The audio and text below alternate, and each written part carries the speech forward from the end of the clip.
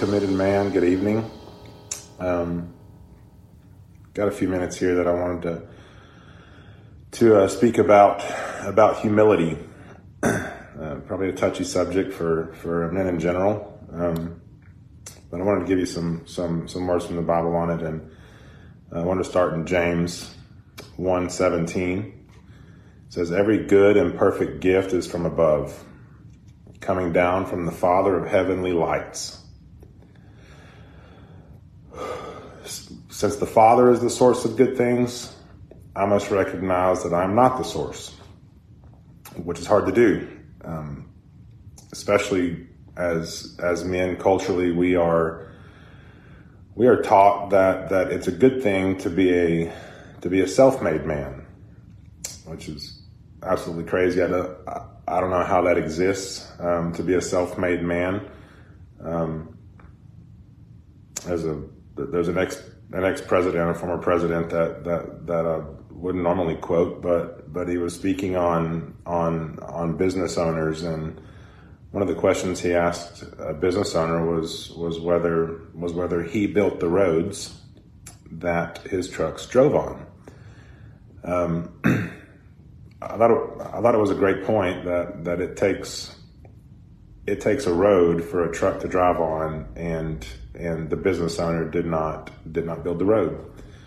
So it takes more than what I am capable of personally doing in order for something good to grow, something good to function. So the idea of being a self-made man is to me it is undue self-promotion. It's in general just a lack of humility. Luke 14:11 says, "For everyone who exalts himself will be humbled, and he who humbles himself will be exalted." One of my most prayed prayers is honestly that God will allow me to humble myself, because I don't want God to have to do it for me. I'd prefer that the Father of heavenly lights not come humble Brad Guidry.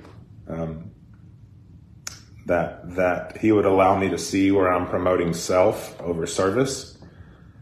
As Christians, we're called to serve our brothers, and if I'm promoting myself over the act of service to my brothers, then I'm not following the example Christ laid forth in his ultimate service of death, of sacrifice, in order to cleanse us, to give us a pathway past sin. And so, as men, we're called to produce, and we are called to provide for our families. However, recognizing that we ultimately have or lack the ability to produce anything worthy, anything good, without the blessing of God. Our temptation is to claim the good fruit that God in fact produced. I can plant the seed, but God has to bless the soil. I can't plant the seed unless God makes my hands work. My seed doesn't grow unless God provides the rain. It's an overall recognition that without the blessings of God, our human hands cannot produce good things. Deuteronomy 8:17 and 18 says, "You may say to yourself, my power and strength of my hands have produced this wealth for me. But remember the Lord your God, for it is he who gives you the ability to produce wealth," whether wealth is fruit in an orchard, whether it's grapes on a vine, whether it's a paycheck.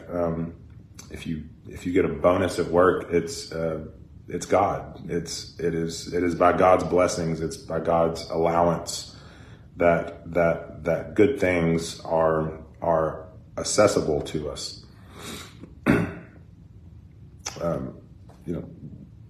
I myself, we have to daily recognize that it's impossible to be a self-made man. Instead, what I should portray, what we as Christians should portray, is that in fact we are God-made men. Without God's blessings, we are completely incapable. We should give thanks. We should give credit to God for the blessings in our lives, to Jesus Christ.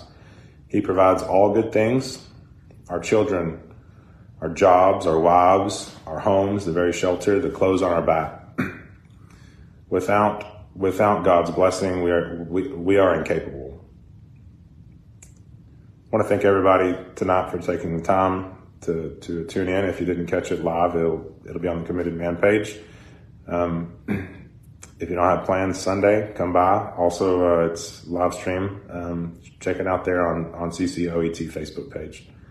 Appreciate it, guys. Have a good evening.